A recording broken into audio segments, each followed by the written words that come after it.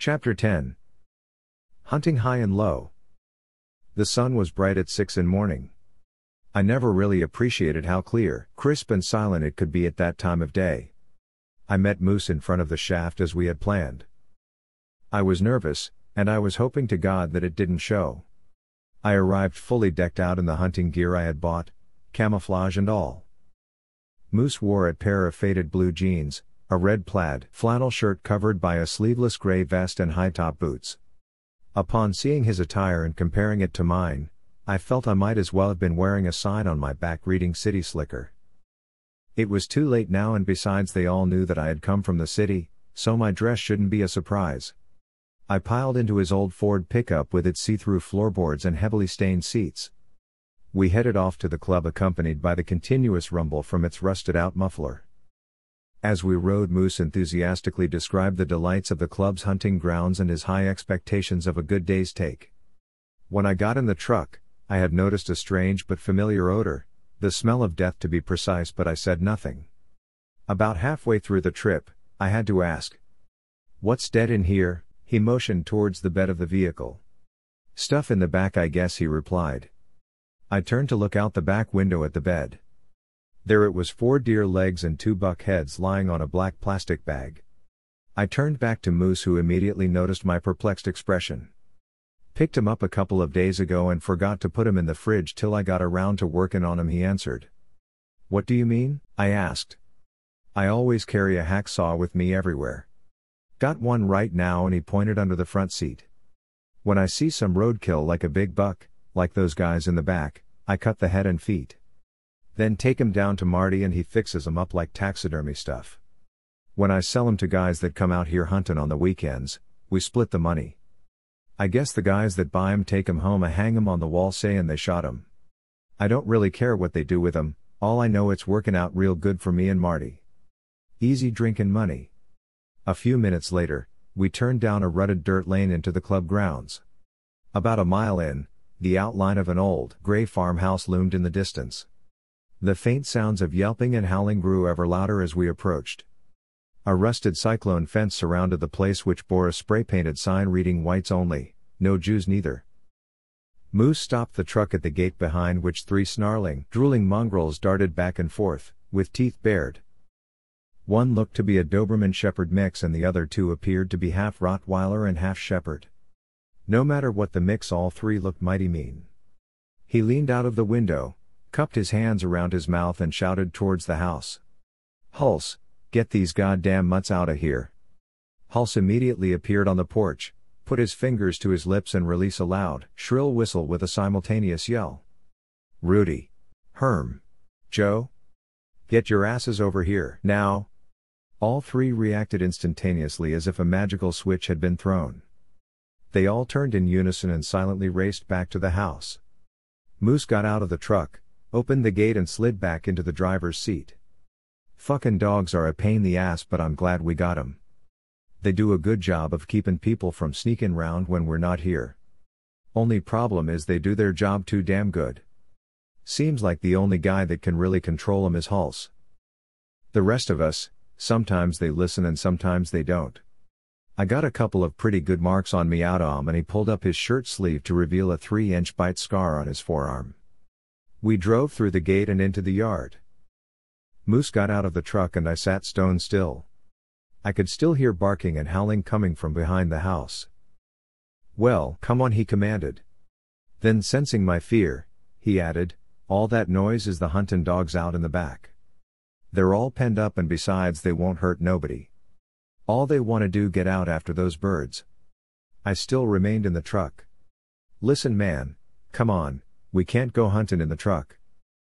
He paused and then continued. "Don't be worried 'bout them other dogs. Hulse got 'em all chained up. They're not gonna bother you none," he added reassuringly. I took a deep breath, got out and followed him towards the house. "Here, wait a minute," he said, and then he led me around the side of the building and pointed. Off in the far corner of the field all 3 were chained, each to an old, rusted-out car with the door removed. Each had his own makeshift dog house. One was a '72 Torino and the other 2 appeared to be old Chevys of early '80s vintages. On the other side of the field were the pens containing the hunting hounds, which continued their yips and howls. "Let's go inside," he continued, and prodded me back towards the front of the building. We entered through an old, patched screen door which slammed behind us. It was a large room with rows of deer heads and antlers adorning each of the walls. 2 old, well-worn, stained sofas were in the center, and 3 equally disheveled chairs stood in the corners. What served as a coffee table was a door mounted on 4 upright cinder blocks. It was strewn with empty bottles, filled ashtrays and gun mags. There was acrid odor in the air, a combination of stale smoke and beer. On one of the sofas sat Hulse, next to him was Haha, and across from them sat 2 guys whom I had never seen before. All were dressed similar to that of Moose: flannel shirts, faded blue jeans, hunting vests and high-top boots. All remained seated with their feet up on the table as Moose and I entered. Hulse looked up and announced, "Guess we're all here now. Ready to go and get us some birds. Man, that's some outfit you got there. Hope you shoot as good as you look," he continued. Everyone laughed. I smiled. "These guys are going with us. This is Joom," and he squeaked as he motioned towards the 2 sitting opposite him.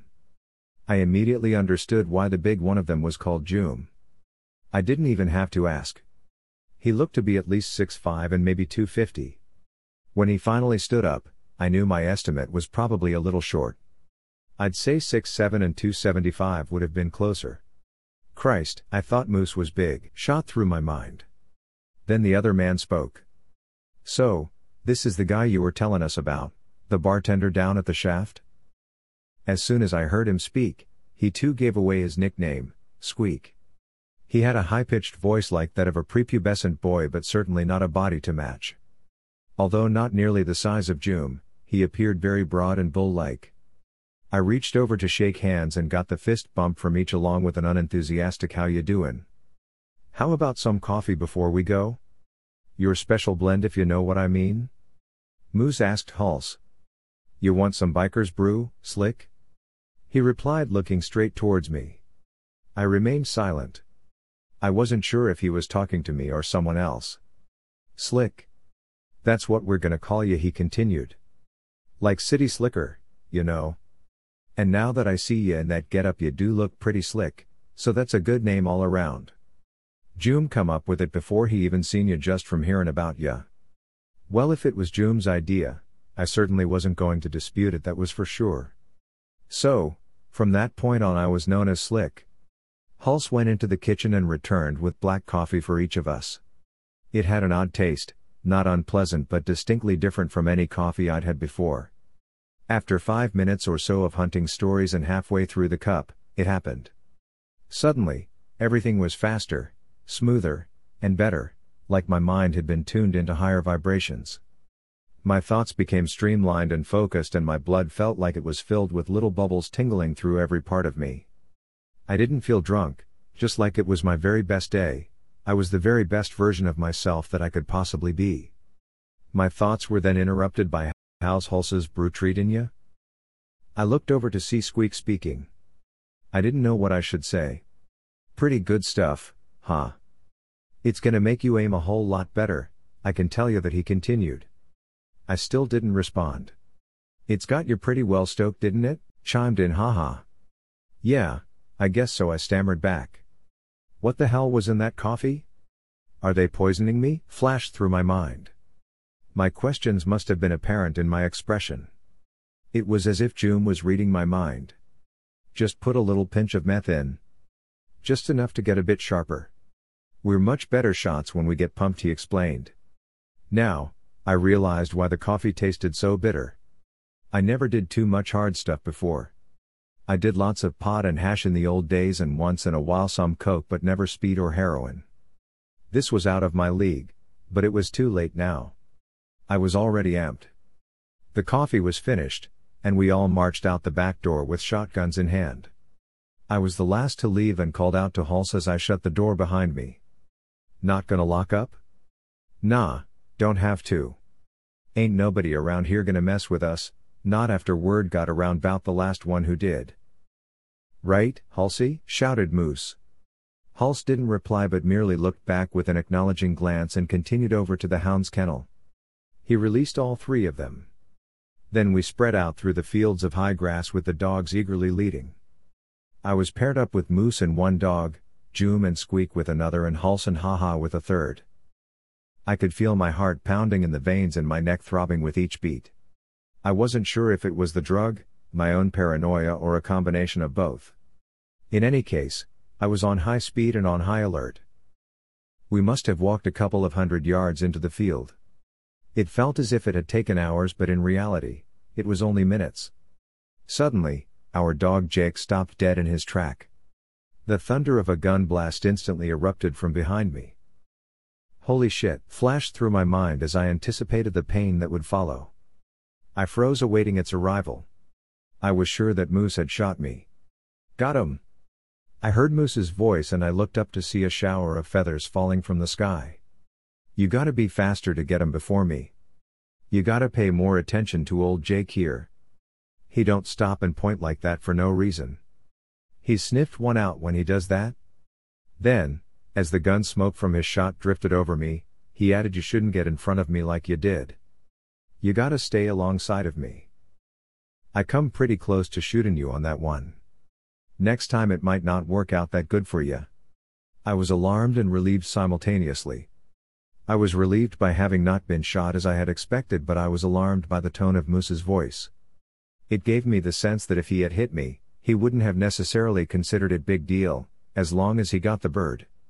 Jake raced over to Thrashing Carcass, picked it up and brought it back to Moose.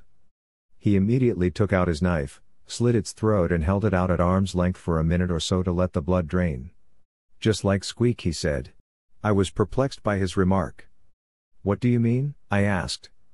"Didn't you notice his voice?" "You had to." "Yes," I answered, expecting him to continue, and he did. "You saw the scar on his neck, didn't you?" "Well, it seems Squeak was pretty good with a knife when he got into a fight. About 6 years ago he got into one with a guy who was better. The guy cut Squeak's hand and that made him drop his knife and then sliced him real good right across the throat. I got Squeak to the hospital just in time and he made it. They saved him, but they couldn't fix his voice. He couldn't even talk for over a year. Then when he finally did, he had that squeaky high voice and he's had it ever since. That's when we started calling him Squeak." Moose then stuffed the bird into the knapsack he was wearing, and we continued forward. This time I walked in perfectly parallel, lockstep with him. About 100 yards further and Jake again froze in stride. I immediately looked to a clump of high grass in front of him and saw Cockbird spring skyward. I reflexively raised my gun and followed its path just as Uncle John had taught me. I pulled the trigger, the gun kicked and sent the bird shot on its way. A millisecond later, I heard another blast coming from Moose's gun. I could see his pattern against the sky far to the right while mine struck its target clean, sending the bird to the ground. Again, Jake did his retrieval and brought the quarry to Moose. Once again he slit the bird's throat and held it out to drain. "Here you go, Slick. You got him fair and square." "Mine didn't even come close," he said while holding it out to me. "I gotta hand it to you, I didn't think you were gonna be as good as you just showed. Ain't too many guys around here that can beat me to a bird like that," he added. I smiled and said nothing. I certainly wasn't going to tell him that I was sure it was just dumb luck on my part. His compliment set me more at ease as we continued the hunt. It seemed he had gained some respect for my hunting ability, and that would probably go a long way with these country guys. By the end of the hunt, I had one and Moose had two. It was just the way I liked it. I couldn't have planned it better. I didn't want to appear as skill-less, and then again, I didn't want to outdo Moose either. I had heard numerous shots from the other side of the property and wasn't at all surprised to see everyone with at least one pheasant, and that too pleased me. I remembered times when my father and uncle had gone hunting and came home empty. It made for very sour dispositions, and I surely didn't want any of my newfound friends to come home in a nasty frame of mind, especially being all cranked up as we were. By the time we got back to the house, the effects of the biker's brew had begun to fade. It must have been only a pinch of meth, as Hulse had said. Everyone sat in the living room and recapped the day's events with beer and boisterous shouts and laughs. When it was over, Moose and I got into his truck and headed home. I had to admit to myself, as difficult as it was to do, I had a pretty good time with these guys. It was like hanging around with a bunch of hillbilly fraternity guys. Lots of good stories, laughs, beer, and of course, the juiced up coffee added to it too. There for a while, the thoughts of Richie and the reason for my coming to Cannonsboro were out of mind. I was caught up in the comradely and the party-like atmosphere of the day. Moose dropped me off at the shaft. I drove back to Sally's place with pleasant thoughts of the day's events rolling around in my head. Maybe it was the high that had led me astray for those temporary moments. Maybe it was the thought that I hadn't decided what I would do if I did truly discover the identity of Richie's killer. Could it be that I unconscientiously didn't want to find out, precisely because I had no idea of what I would or could do next? Maybe that was part of the reason I found myself enjoying their company so much. Its diversion helped to forestall the inevitable decision I knew I would have to eventually make. I found myself eager to hunt with them again. I told myself it was because I was anxious to find Richie's killer, but I wasn't sure if that was completely true. Could the real reason be my anticipation of another good time? I couldn't be sure. All I knew is I would definitely go with them again, if and when I was asked. When I finally arrived at Sally's, I found her seated on the front porch, nervously rocking back and forth. As I pulled in, she leapt from the chair to greet me. "I'm so glad to see you're okay. I was so worried about you," she blurted and threw her arms around me. "I was fine. No problem. It worked out really good," I reassured her. We walked into the house where dinner was waiting. "Got a bird today?" "It's in the car," I announced with a bit of pride in my voice. "Wow, guess Uncle John's a pretty good teacher," she replied. "Sound like we got tomorrow's dinner." "I'll take care of it later," she added. After we ate, Sally and I returned to the front porch to enjoy the cool evening air while I told her of the day's events. Halfway through my story, I paused for a moment and then spoke. "You know, I gotta ask you something, Sally." When we left the house to go out into the field, I noticed they left the door unlocked, so I said to Moose, "Not gonna lock up?" And he said, "Nah, don't have to. Ain't nobody around here gonna mess with us, not after word got around 'bout the last one who did." What did he mean by that? I wasn't about to ask him. I was high as the sky, but I still knew that the answer I would get probably would be something that would make me even more nervous than I already was. I could kind of tell that from the tone of voice. So, I just let it pass and figured I could find out later. She hesitated. "Here's what I heard around the shaft, and generally stuff you hear there is pretty much true. It had to be 2 or 3 years ago that the guy who owned the property decided he was going to sell it for housing, I guess.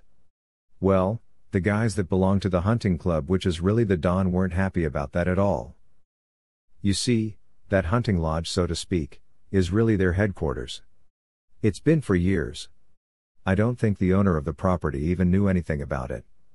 He lived in New York, and I don't think he ever even came out here. He just stayed home and got the checks from Hawkins, the police chief, whose name was on the lease. I suppose he figured he'd sit on the land until he could get a good price for it, and in the meantime, he was getting rental money. So why would he even bother to come all the way out here to look at it? There was really nothing to look at anyway, just an old farmhouse and a lot of vacant fields. When the club found out that he decided to sell it to a developer, they got Hawkins to call him to come out. He gave him some cock and bull story about violations or whatever. Anyway, he did get the guy to come out, and they all met, that is, some of the club members and the owner. Well, they couldn't talk him out of selling it, and he said he was going back to the city and finalize the housing deal. One thing led to another, and they somehow got him out to the farmhouse, and it seems then all of a sudden he disappeared. "What happened to him?" I interjected excitedly. She paused. "They never found a trace, not so much as a hair. They had all kinds of cops out here, not just Hawkins cops but the staties too, and even some feds, and none of them ever found a thing. When I kinda got a little nosy about the whole thing, the comment was, 'The 3 dogs they've got up there, they ain't being underfed.' That's all I know about it, and to be honest, after hearing that, I don't want to know any more."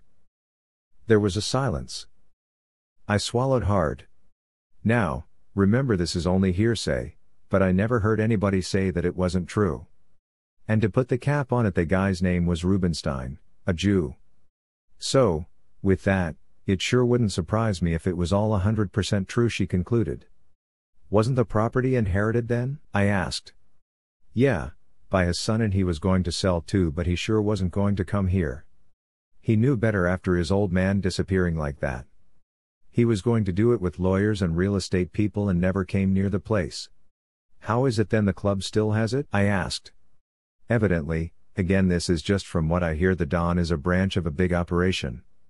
They have brother clubs, as they like to call them, all over. So, what they did is they called their New York City brothers and had them talk with the son. Now what actually happened I don't know. All I know is the land still isn't sold and it's still the hunting grounds for the club. Maybe it was more than a talk, if you know what I mean. In any event, I guess that talk they had was real convincing, she answered with a smirk. Sally's story made for a hard night's sleep. I don't think I got more than an hour's worth. I awoke the next morning, or should I say, got out of bed, with Sally's words still running over and over through my mind. Her story was disturbing and alarming, to say the least. I knew when I started this adventure that I wouldn't be dealing with the nicest of people, but from what she had told me they were even more sinister than I had expected.